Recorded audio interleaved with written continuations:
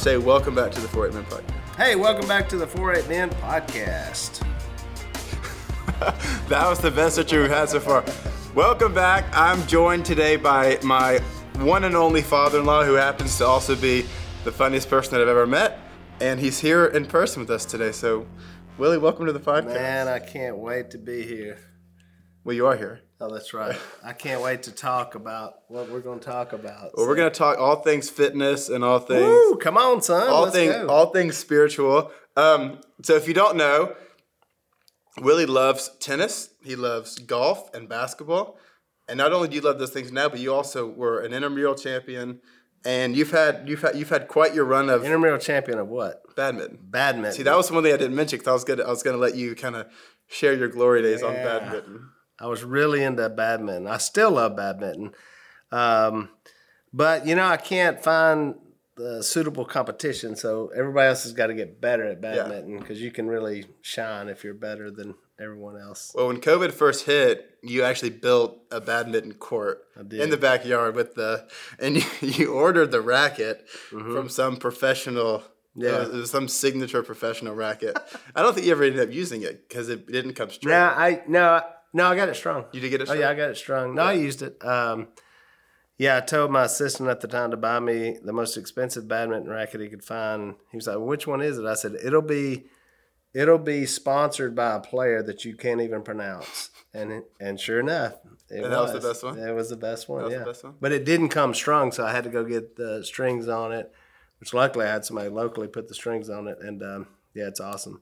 So we ordered the real shuttlecocks, the goose feather shuttlecocks. And although where we were putting the court out where we lived, if it's windy, it's tough, man. Oh, yeah. It just really blows. The day we tried to play, it was so windy, you could hardly hit it. Yeah. So we'll make another go at it. Yeah. I still got the net. We drew the lines, the whole thing. Well, you might not be the biggest fan of like physically working out, but you do like to be active. Yeah. So where does that, like, have you always, because I know that you grew up and you always grew up playing sports and grew up being active. So is that where that comes from? Yeah. In fact, I mean, if I probably took a picture of myself now and showed my younger self would like be very disappointed on how it all turned out. But hey, I did some other things in life that were cool. So, I played in fact, I didn't really know a lot of people that played more sports than I played young. And so, but growing up, we didn't really have the option like you guys were well off and y'all played like organized baseball and had the uniforms, and that wasn't an option for us. So we couldn't, my parents were like, hey, look, if it costs money, it's out. So, and we lived so far out, there was just no way I could get a ride anywhere. So I never got to play. I've never played a game of baseball in my life.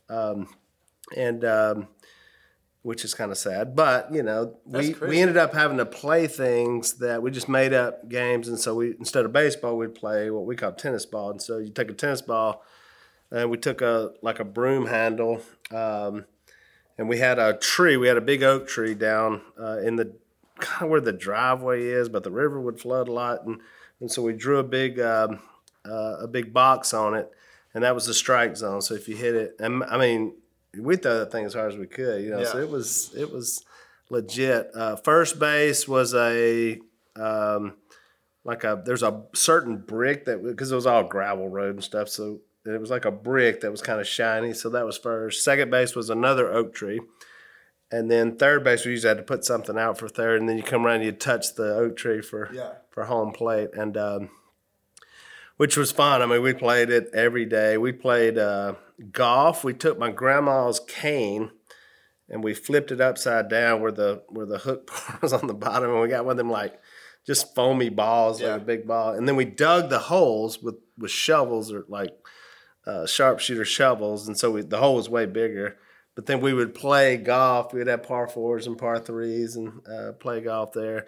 Football, we played going down to the boat dock, and again, all gravel. When you rolled up, it was tough. But we also burned the trash down there, so it was probably not the best place to play. But we would play like 2-on-2 football, and so my brother Al was usually the all-time quarterback, and then me and Jace were the receivers, and then he had a buddy, and we'd play a lot of football.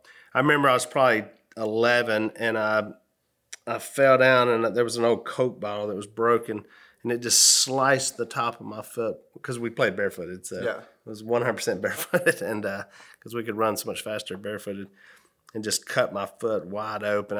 My older brother, like, he went, "Oh, it's okay, just put some dirt on it." He kicked dirt into the my dad got mad on that one. He chewed him out for that.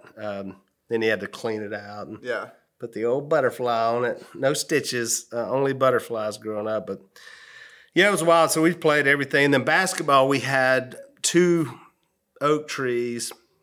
And Dad had put this just backboard up that he made, that he sanded and all that stuff. And it was probably about 10 foot, 4 inches or 5, so it was a little higher than normal. So you had to get it up there.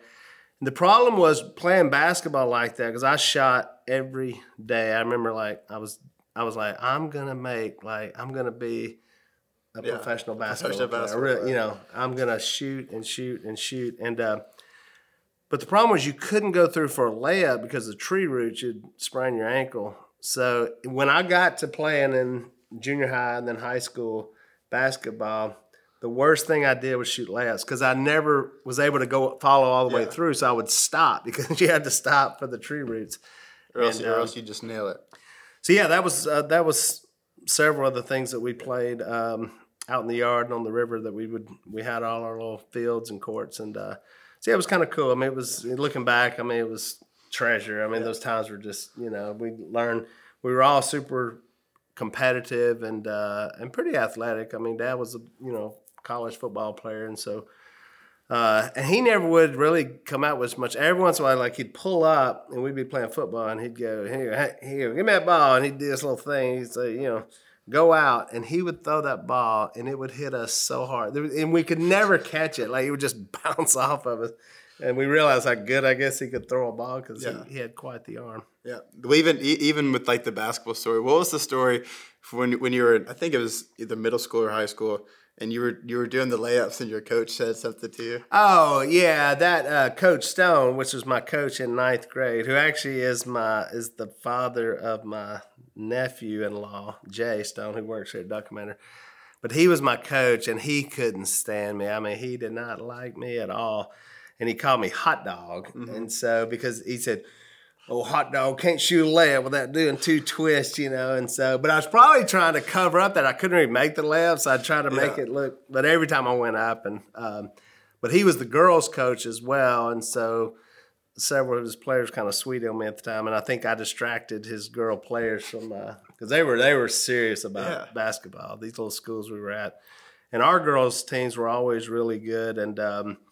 But I ended up coaching basketball. I ended up coaching when I was in college. I ended up coaching back at that school, back at Pinecrest, where I went to school. I was the assistant coach, and so loved basketball, and just that was my real love. And I didn't get into badminton until I was working at Camp Chioka, the summer camp, and then we had this. We just played badminton all the time, and so I made these trophies. It's called the Black Birdie.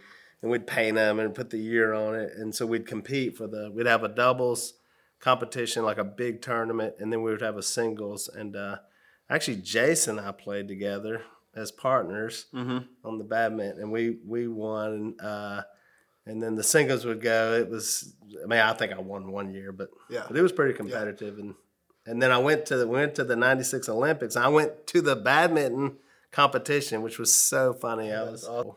But I did win the intramural championship right here. It was NLU at the time. Now it's ULM, and so that was my big crowning moment. That was your claim to fame before you actually. We were legends in we played in the men's church league, actually in Monroe, which was a tough league, and so I have so many trophies. I don't know where they're at, but we would win the league. So I'd play that a lot. And, intramurals I played a bunch. I finally, in my fraternity, I got to where I was the athletic director in college because the AD could play on any team. Oh, cool. So you could play A League, B League, C League, and I'd go in like them D League games. And I think one game I had like 82 points. And we had like 3 players or 4 players.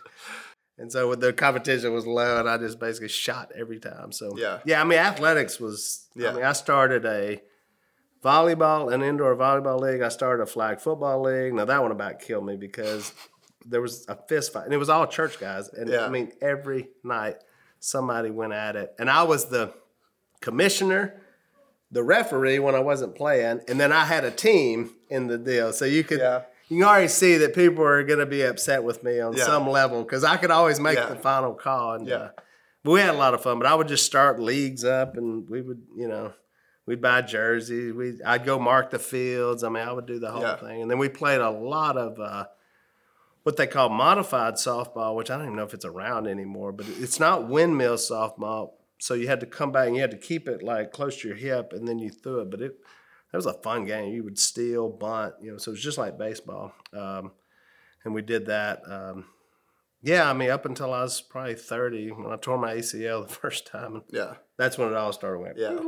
I said, I better start getting a business where I'm doing the business. But even still, you're one of the most because even, granted, this isn't even a sport, but just your competitive nature, even with Scrabble, almost every word in the Scrabble dictionary. If for basketball, before this game or before this podcast, we were making our roster for the rec league that we've been playing in, and even last year, if you were to show up and actually watch one of these games, which is just it's the best thing ever. But seeing you with the shaved leg, KT tape, I shaved all my leg. I had so much KT tape and. I blew out twice. During which is one of the funniest. One of the games, we only had 5 players, and you were the 5th player, and you blew out your calf. And I just told you just to stay underneath the basket. I blew out the calf for the second time. So I had injured the calf early in the year, and the first time I injured, I just went to move, and I went, oh no, something happened. And that night I couldn't walk. I just hopped over the bench, and then. My biggest problem, y'all were still playing, but I was thinking, how am I going to get to the other end to my car? Yeah. Because I could not push off of my foot at all. Yeah. And so, remember, I turned my foot sideways and shimmied out of the gym. I was at the doctor next day. I actually got dry needled. I don't know how many needles they had in this sucker, but he had them all in there, and they had their little electrodes hooked up. So he's pulsating, trying to shock this thing.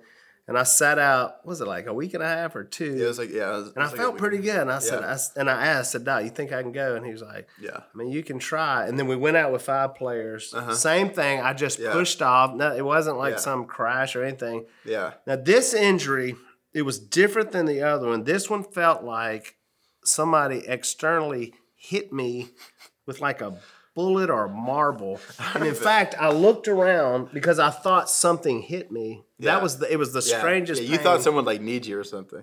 Yeah, and I looked around and nobody was there, and I went, whatever just happened in there is not good. It's not good. So I went to the bench. Remember, and so y'all played another 2 minutes, then it was halftime. Yeah. I'm texting everyone somebody get up here. We only got 4 guys. And then you came over and you said, do you think you can just stand there at the end and play defense? Yeah. And I thought, I can try. Yeah. So I stood there and I played defense. Y'all would all run the other side. I would just stay there. And then everybody would come down there. I played defense. Then I got bored. And I said, well, maybe I could just stand on the offensive end.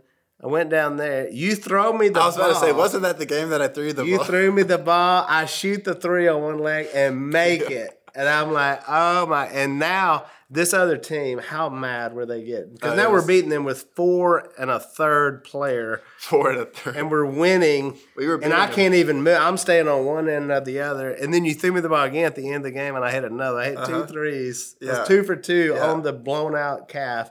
And then that's when I wrapped it, and I said, "All right, I'm coaching. Yeah. I'm coaching the rest of the year." We had 5 on offense, but we pretty much had 4 on defense. Yeah. For the rest, I had to pick which side. Yeah, you had to pick which side. But on defense, I couldn't push off of it, so it was really difficult to. Yeah. Remember, I was just hacking them. Yeah. If you came in that little spot, you were gonna get hammered. You're gonna have to make sure free throws. So. How are you feeling? How are you feeling for this year? I'm feeling good. Actually, this year, now this is kind of a life goal that I said probably when I was your age. Because I remember thinking, I'm going to play basketball. And I said, when I'm 50 years old, I'm still going to be playing basketball. Now, 5 years ago, I thought there's not a chance. But this year, I'm going to sign up, and I will be on the court at some point, and I will be 50 next month, and I will be out there still playing basketball when I'm 50, which is what I said when I was probably 24 years old. And so, that'd be kind of a bucket list. I don't think many 50 can. I don't think many people that are 50 can say that, and actually still be deep. I mean, actually play. Yeah. Yeah, I think age is kind of a state of mind, and I mean, my body is like obviously trying to break down, and so and I thought I was in decent shape going into it, but even like because we were playing out at camp a lot, we were practicing a lot, and so I'm just gonna stretch out and know. But it was so weird. I would just literally like. I would go to push off, and but I've had kind of calf issues, and Achilles issues, because I blew my knee out. So I've had 2 ACLs. It all started when I was like almost 3 years old, and I climbed up a slide the wrong way, and I don't really remember the incident. I get somewhere to the top, fall off, hit a tree root, and I shatter both bones in my leg. From the knee up to the hip. And so I'm in a full like body cast at 3. You imagine Honey being in a body cast? No. And so, it was disgusting. So I hear there's like one hole in the back cut out and something in the front for me to go to the bathroom. My parents, we were so poor. I don't even know how I survived or lived. Dad bought me one of them little creepers that you go under cars with. And so the story was I would just be, I'd be going out like that, like paddling myself. But I think during those formative years of my bones, something happened to my left leg, and it just wasn't, who knows how at all. Yeah. And I'm getting treated like the doctor's probably a doctor / insurance salesman. And so they put a pin in my leg. This is probably 1975, and to put it together, and I guess it fused back. But then when I was in 9th grade, I was playing football, and went through all the 2-a-days. We're ready. The first game of the year, and I'm the deep guy because I was pretty fast. And I catch the opening kickoff, first game of the year, and I take off, and I hit a guy with my shoulder. And when I did, I extended that left leg, and some guy hits me right on the side, and I just went, oh, no. So I hobbled off the field, and Coach Stone, same dude, hot dog. Get in there. You ready? I was playing quarterback. He goes, I can't remember. I think he called it like a 32 dive, like a quarterback sneak. And I took one step, and I had nothing. I just cratered out. I said, Coach, I'm out. I can't walk. Yeah. Doctor next day. I'm in a cast the next day. This cast was like from the thigh to the ankle, and I had cracked my kneecap and wasn't ACL, but I tore something else in there. So then I just went to basketball. The doctor said, look, man, I don't think you're a football guy. Like, your joints are loose, and this is probably going to keep happening. And which I kind of regretted because I love playing football. Yeah. So I just went to shooting. And then that was in 9th grade. Back then, 9th grade was in high school. So then we transferred to the high school, to Westmore High School. Yeah. So I went out for the team. I made the team, and the coaches were like, Robertson, you're a good shooter. They were like, but what's up with this form?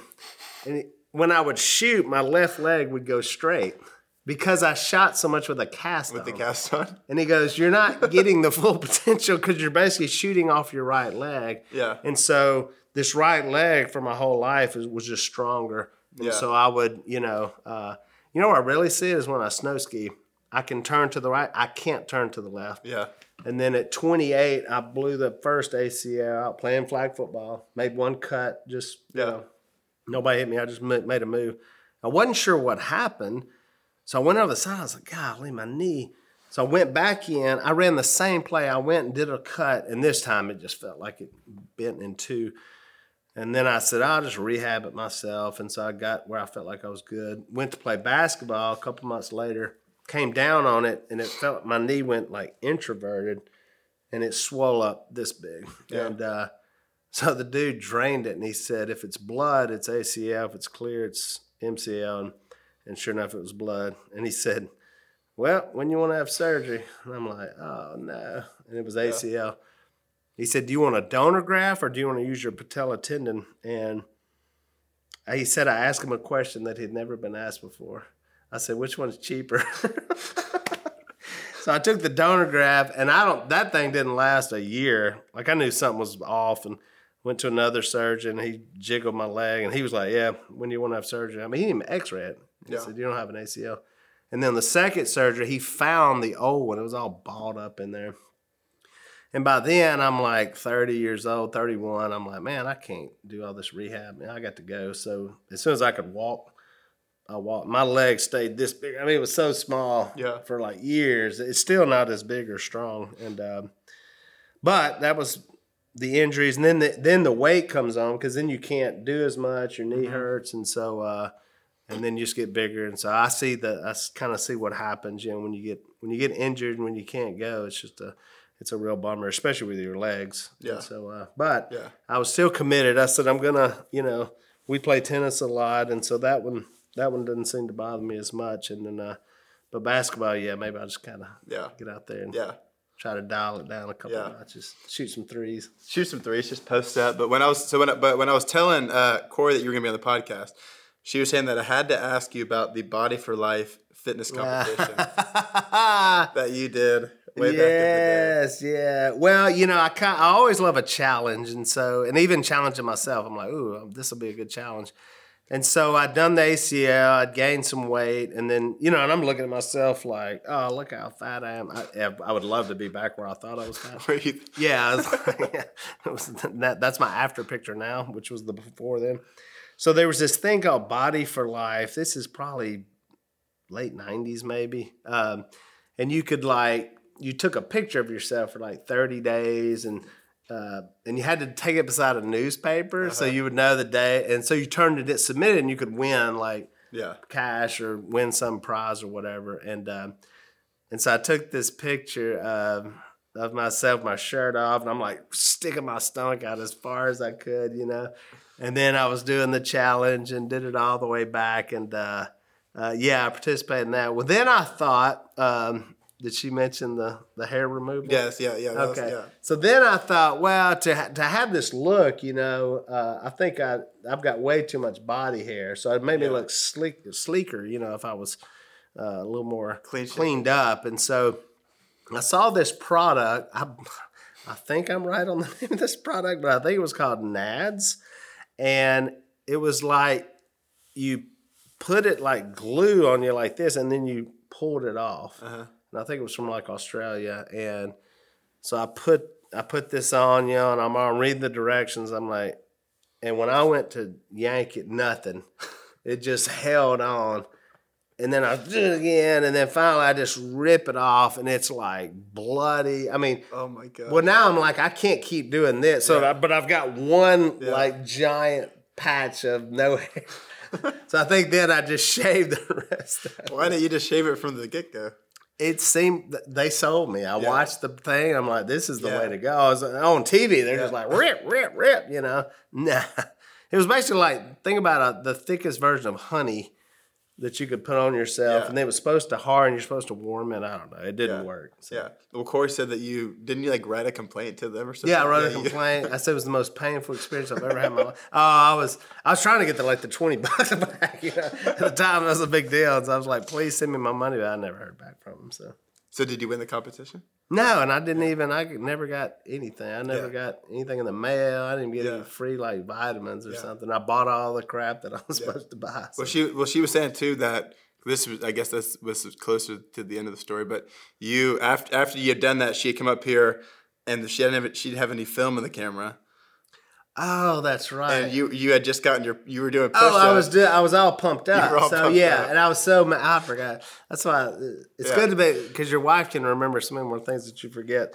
Yeah, so she comes up and I'm like, you ready? So I said, well, hang on, let me. So I'm like, and I'm like, all right, I'm at my full swollen moment. And I'm like, you ready to take the picture? And she had no film. And I was furious. I was like, do you realize how long it takes me to get my muscles all perked up right?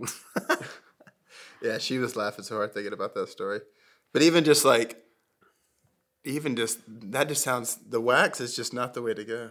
No, it was really, when I wrote the complaint, it was a disservice to what they were trying to, because something went horribly wrong. There was no way. Yeah. It was so painful. It was horrible. Yeah. I don't see that company around anymore. Yeah. So. Well, I've never tried that one, so I hope I don't ever go through that one.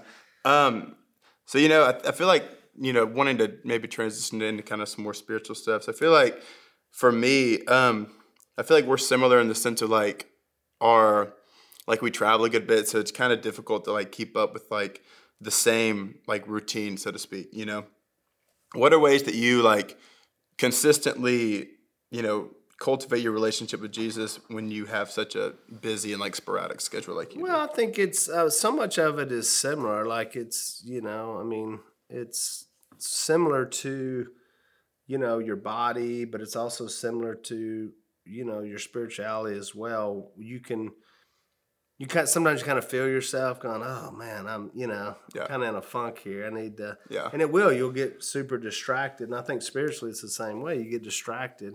I don't even think you realize you're distracted, but you're just so distracted by just life. I mean, stuff that goes on. Nothing really. I mean, I'm not talking about major sin, which can be a problem as well, but I'm talking about just like life and work, and you can look down. You can almost look at yourself physically, and you can say, "Wow, I'm out of shape." Or you try to do something like we played tennis. That was Bella and Jacob, and I run a couple times I was like, I'm going to throw up, and I think spiritually that happens as well. We just kind of get out. There's been times I'll show up maybe to the building, and I'm standing there and worship, and I can just tell, man, my mind's like way off, and I'm just not there.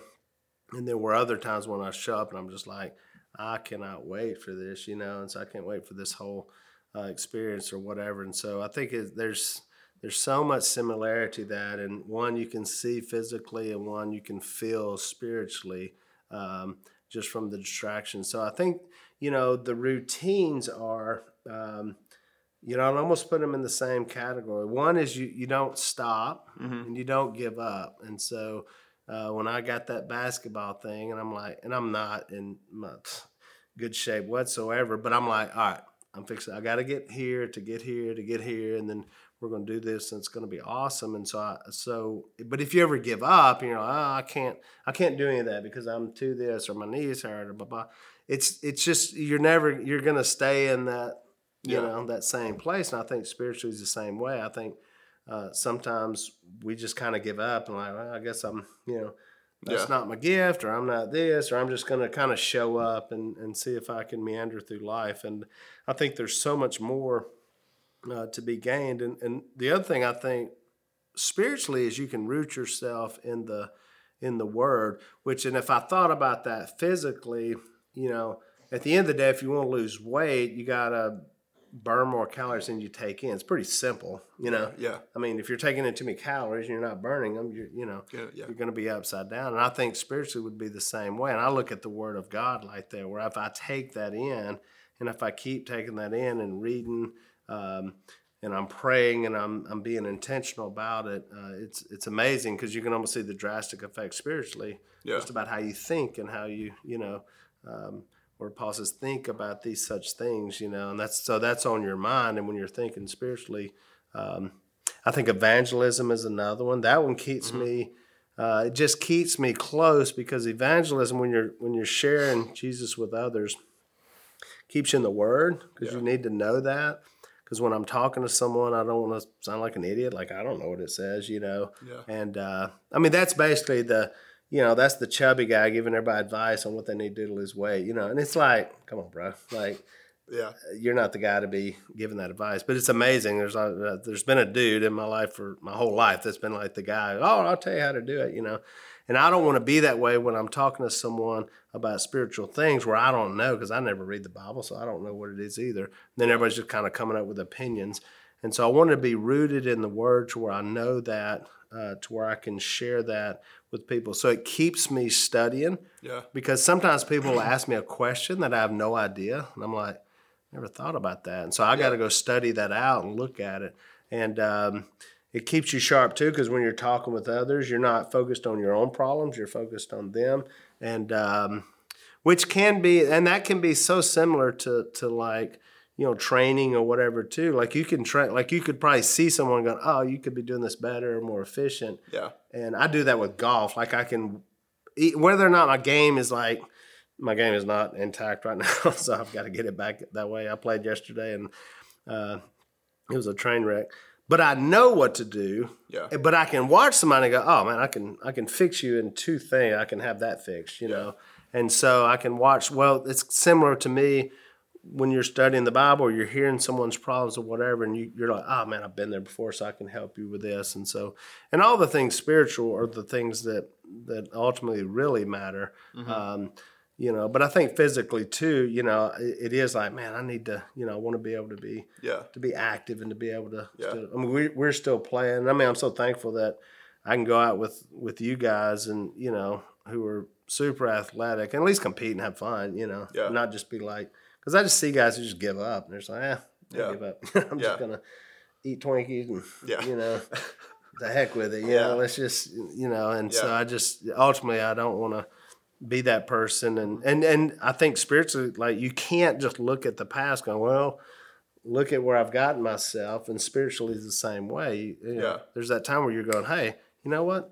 Like Peter, when he denies knowing who Jesus is, and then he gets up in Acts 1 and starts trying to figure out who's going to replace Judas. And then Acts 2, he gets up and starts preaching. If you turn your Bible 2 pages backwards, Peter's denied even though he knows him.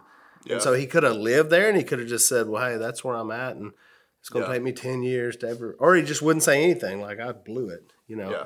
But man, when I read that, I'm like, wow, he got back up there.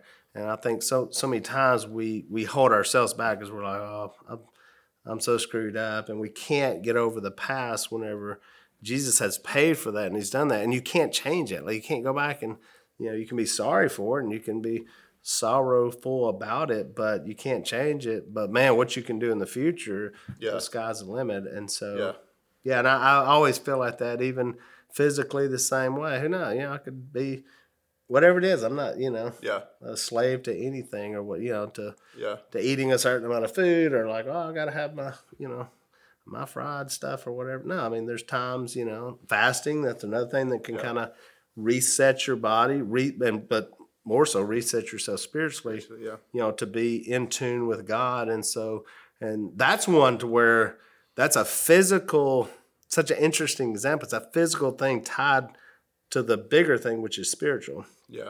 So it's actually both. Yeah. Because it's actually that denial of your body. And it's amazing how quickly your body just revolts and going, hang on. I don't care whether you're bigger, smaller, whatever.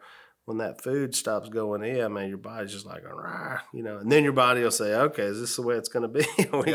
Now we're going to shift some gears here.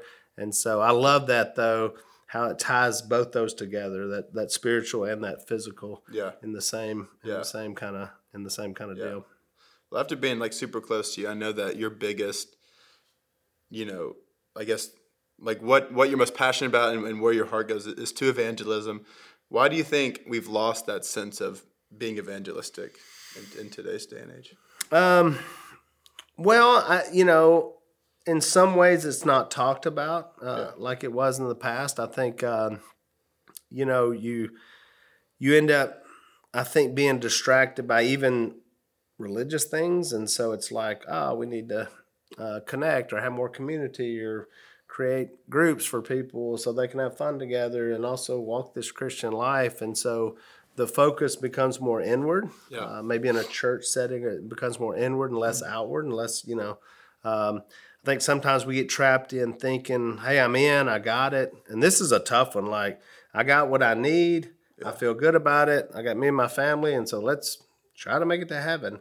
But that's such an inward focused thing. You got it. Well, that's great. Well, somebody shared it with someone, either you directly or your parents or you were taught, but you can go back and find out where that is. And for me, why that's so important is because, you know, my dad and mom had this radical story where they come to Jesus, you know, in their late 20s and they're not living a good life. And now it's like this radical change. And I was able to see that, and it saved our family. We would have been split up and my whole life would look completely different. I mean, completely different. And, because you wouldn't have had a duck call business, you wouldn't have had, you know, I probably wouldn't have been here in this town and met my wife and who had your wife. And so, you know, so when I look at it like that, I saw that impact. But one of the more important things is dad could have come in and said, all right, I'm in, so let's try to go to church. If that's the standard, is trying to go to church, then that's a pretty low standard. But he was passionate about sharing that with others because of where he had seen it brought him out of. So he knew the power of it, because he was like, if I can leave this, then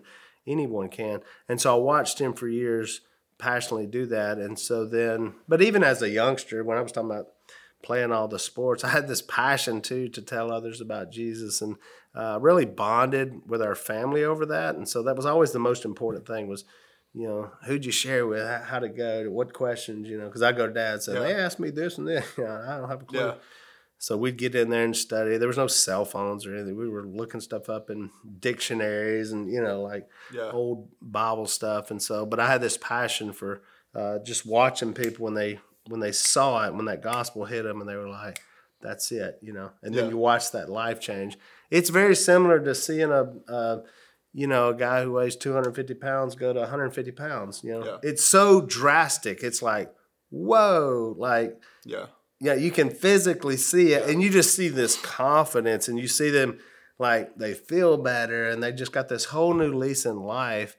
And how much more is it when you see someone whose life is just a train wreck, and there's so much damage, and just, all this stuff, sin has just wrecked their life.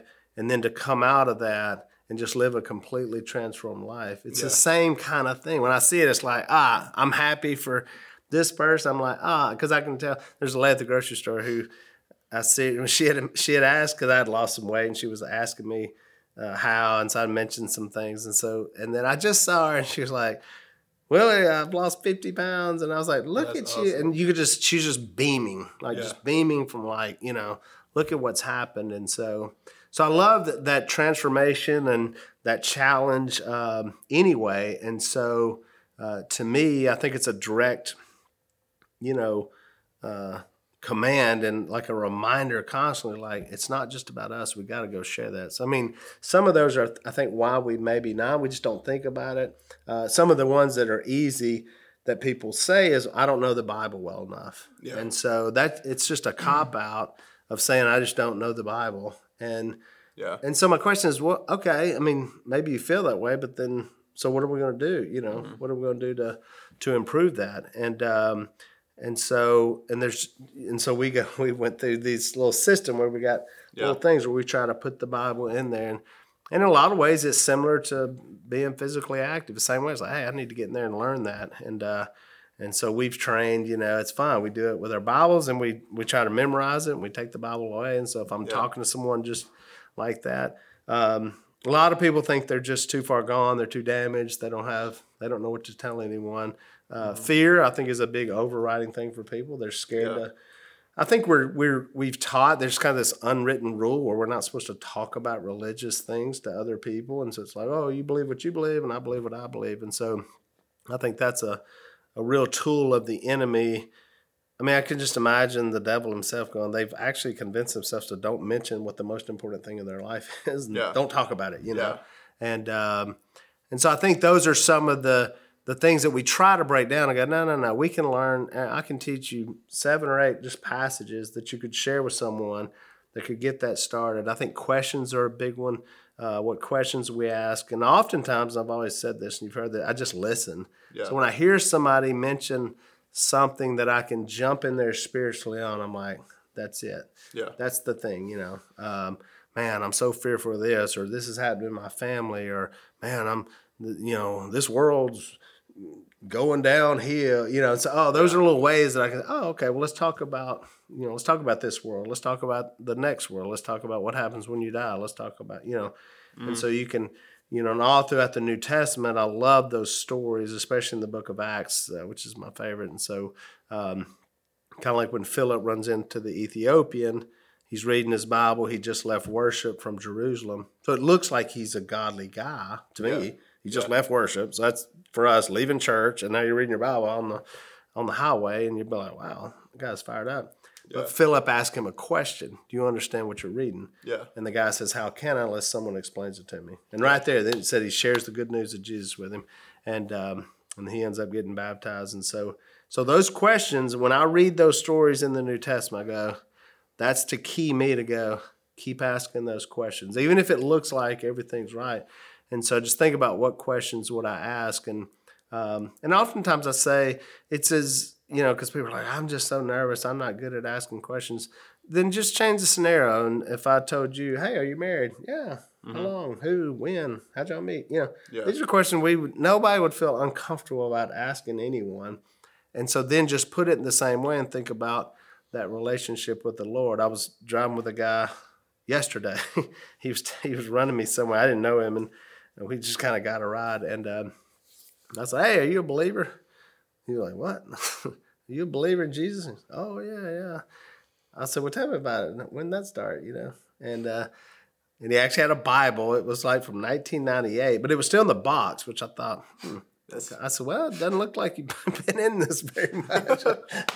But we talked about it, and I opened up 1 Corinthians 15, and I read him that, and I said, the brothers, by Paul's writing, and he says, I want to remind you of the gospel which you received and which you've taken your stand. So Paul is reminding that church 2,000 years ago in Corinth, and so I was reminding this guy of what he did in 1998. That's just cool. A reminder. And I was like, that's it. That's all I got with him. I may not ever see him again for the rest of my life. But, I was with him for 15 minutes in a truck, and he happened to have a Bible in a box in his truck, which was amazing. Yeah. So I just read him that passage, and then, Paul also says, I'm not ashamed of the gospel because it has the power of salvation. And so I know that if I can just get it out, let's let that gospel work on him. And so, and who knows, that guy may be like, man, we were around this truck, let that gospel get in there and do what it does, It's not on me to like convince them or try to, oversell it. I'm like, that's what happens with me. And then hopefully our lives are testimonies as well, where someone sees you go, man, you seem like you're, you have joy, or you have love, or you have peace, or you have patience. These are all fruits of the Spirit that are coming out of us. Well, when people see that, it could be attractive to them going, because I'm not seeing that. I'm bitter and I'm angry and I'm mad and and I'm throwing fits of rage or whatever it is. And so that can be a testimony as well to someone to say, well, hey, I can tell you what I believe and I can tell you what I do. Yeah. And sometimes it's rejected, just like physical stuff. Yeah. Somebody may look at you going, how do I look like this? And you're like, well, you really want to know? Yeah. And I remember I had this lady come up to me. I'd lost weight, and she says, how did you lose this weight? And I looked at her, and I don't mean anything ugly by this, but I just said, I don't really think you want to know. Because she was hoping I was going to say, I bought this bottle of pills, and I take 2 a day. You can eat whatever you want to eat. That's what she wanted to hear. But when I was going to tell her what it took, I knew she was going to be like, discouraged, I'm not doing that, and I'm fascinated by that, and I love talking about that with people because I watch like what is exactly going to hold you back, because she was seeing something like I want that, but I knew it was such just a passing moment. Like, do you really want to? And I think that's what Jesus was telling really the people who were considering following him, like in Luke 14, where he's saying, do you really want to do this? It's not easy. It's not, and sometimes I feel like with physically, it's the same way. Do you really want to, you really want to do this? And sometimes I think it's a simple step. I got this guy that was kind of heavy, and I was out walking or something. He's like, how'd you lose that weight? I said, well, why don't you try this? Why don't you try just walking a mile every day? You just go to the end of the road and back. And he's like, oh, no, I just joined a health club. And I said, well, have you been? He's like, well, not yet, but I'm like, but you feel better about yourself because you joined the health club, right? So you join, so you're like, oh, I'm on my way. Yeah. But every day you could be out walking that mile. And it may just spark something going, okay, I get it. And I saw him months later. He was same size, even bigger. Yeah. Did you ever walk that mile? Yeah. No, I never got out there. You still in the health club? Yep. Have you still been? I try to get by there. But, you see that, like, if you're not willing to make that just small thing, then how are you going to, I think sometimes we're like, oh, and I think even in Christianity, we're like, oh, I want to be, you may see somebody going, I want to be that. But then you're not willing to put in, like I talk about legacy. If you want to have that legacy that lives on, which legacies are passed down, legacies are word of mouth, where, we'll tell stories about. I think it's so tied in legacy with leg work, which is just like a bunch of leg work. Like to do these things, if you want, and I can put that now, I can leave that realm. I can go into business. Yeah. Same way.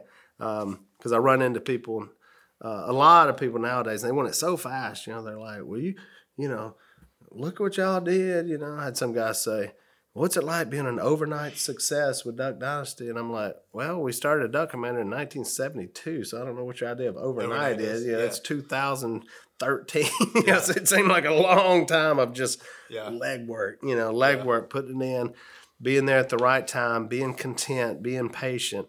And then when opportunities come up, and then you can go take them. So, that principle goes across the board, with what that takes. And so I see a lot of those similarities all around. Yeah. Well, real quick, I want to ask you this question before we do our challenges, because I feel like a lot of people, you can think about, when you think about evangelism, like what is one person actually going to do? If I could tell one person about my faith, like the domino effect that could potentially have, and I think Phil's such a unique story of that. So can you kind of share like? Yeah, it is. Yeah, this is one of my favorite ways to look at it. So you've got a couple that were living in southern Arkansas, super poor. Phil had he'd played college football, and Bradshaw, he happened to be there at the same time, and so Bradshaw ended up being the number one pick, and so it was like, wow, where did he come from? He was like, Louisiana Tech. And he was actually backing up Phil when he first came in there. And so then Phil moves on with life. He's out of college. He's, in trouble. He's committing adultery, living in sin. He's just like out of control, crazy person. And so, but he had this sister who was passionate for the Lord. And so the sister begs this guy from this town to drive up there. And it's like an hour and something drive. And he was at the bar, like he was at a bar that he was running. And so I was thinking about this pastor, like, what if he does, So if someone asked me, like, hey, Willie, will you drive up to Monticello, Arkansas, and go to this bar? There's a guy there. Would I do that? Yeah. And I'd be like, I ain't going to a bar talking to some dude. And because now we'd think, like, well, tell him to come to church, Yeah. But that dude wasn't going into no church. No.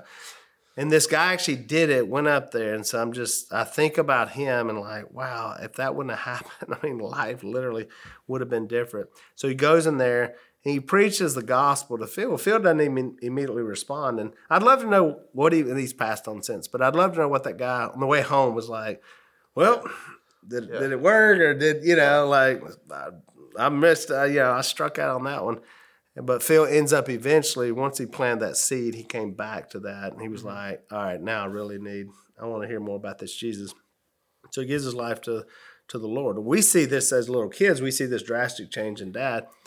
We're all kind of scared of him, and rightly so. And then now we see this guy who's just like preaching. Like he would just sit there and read the Bible. Like he was just consumed with it, just like.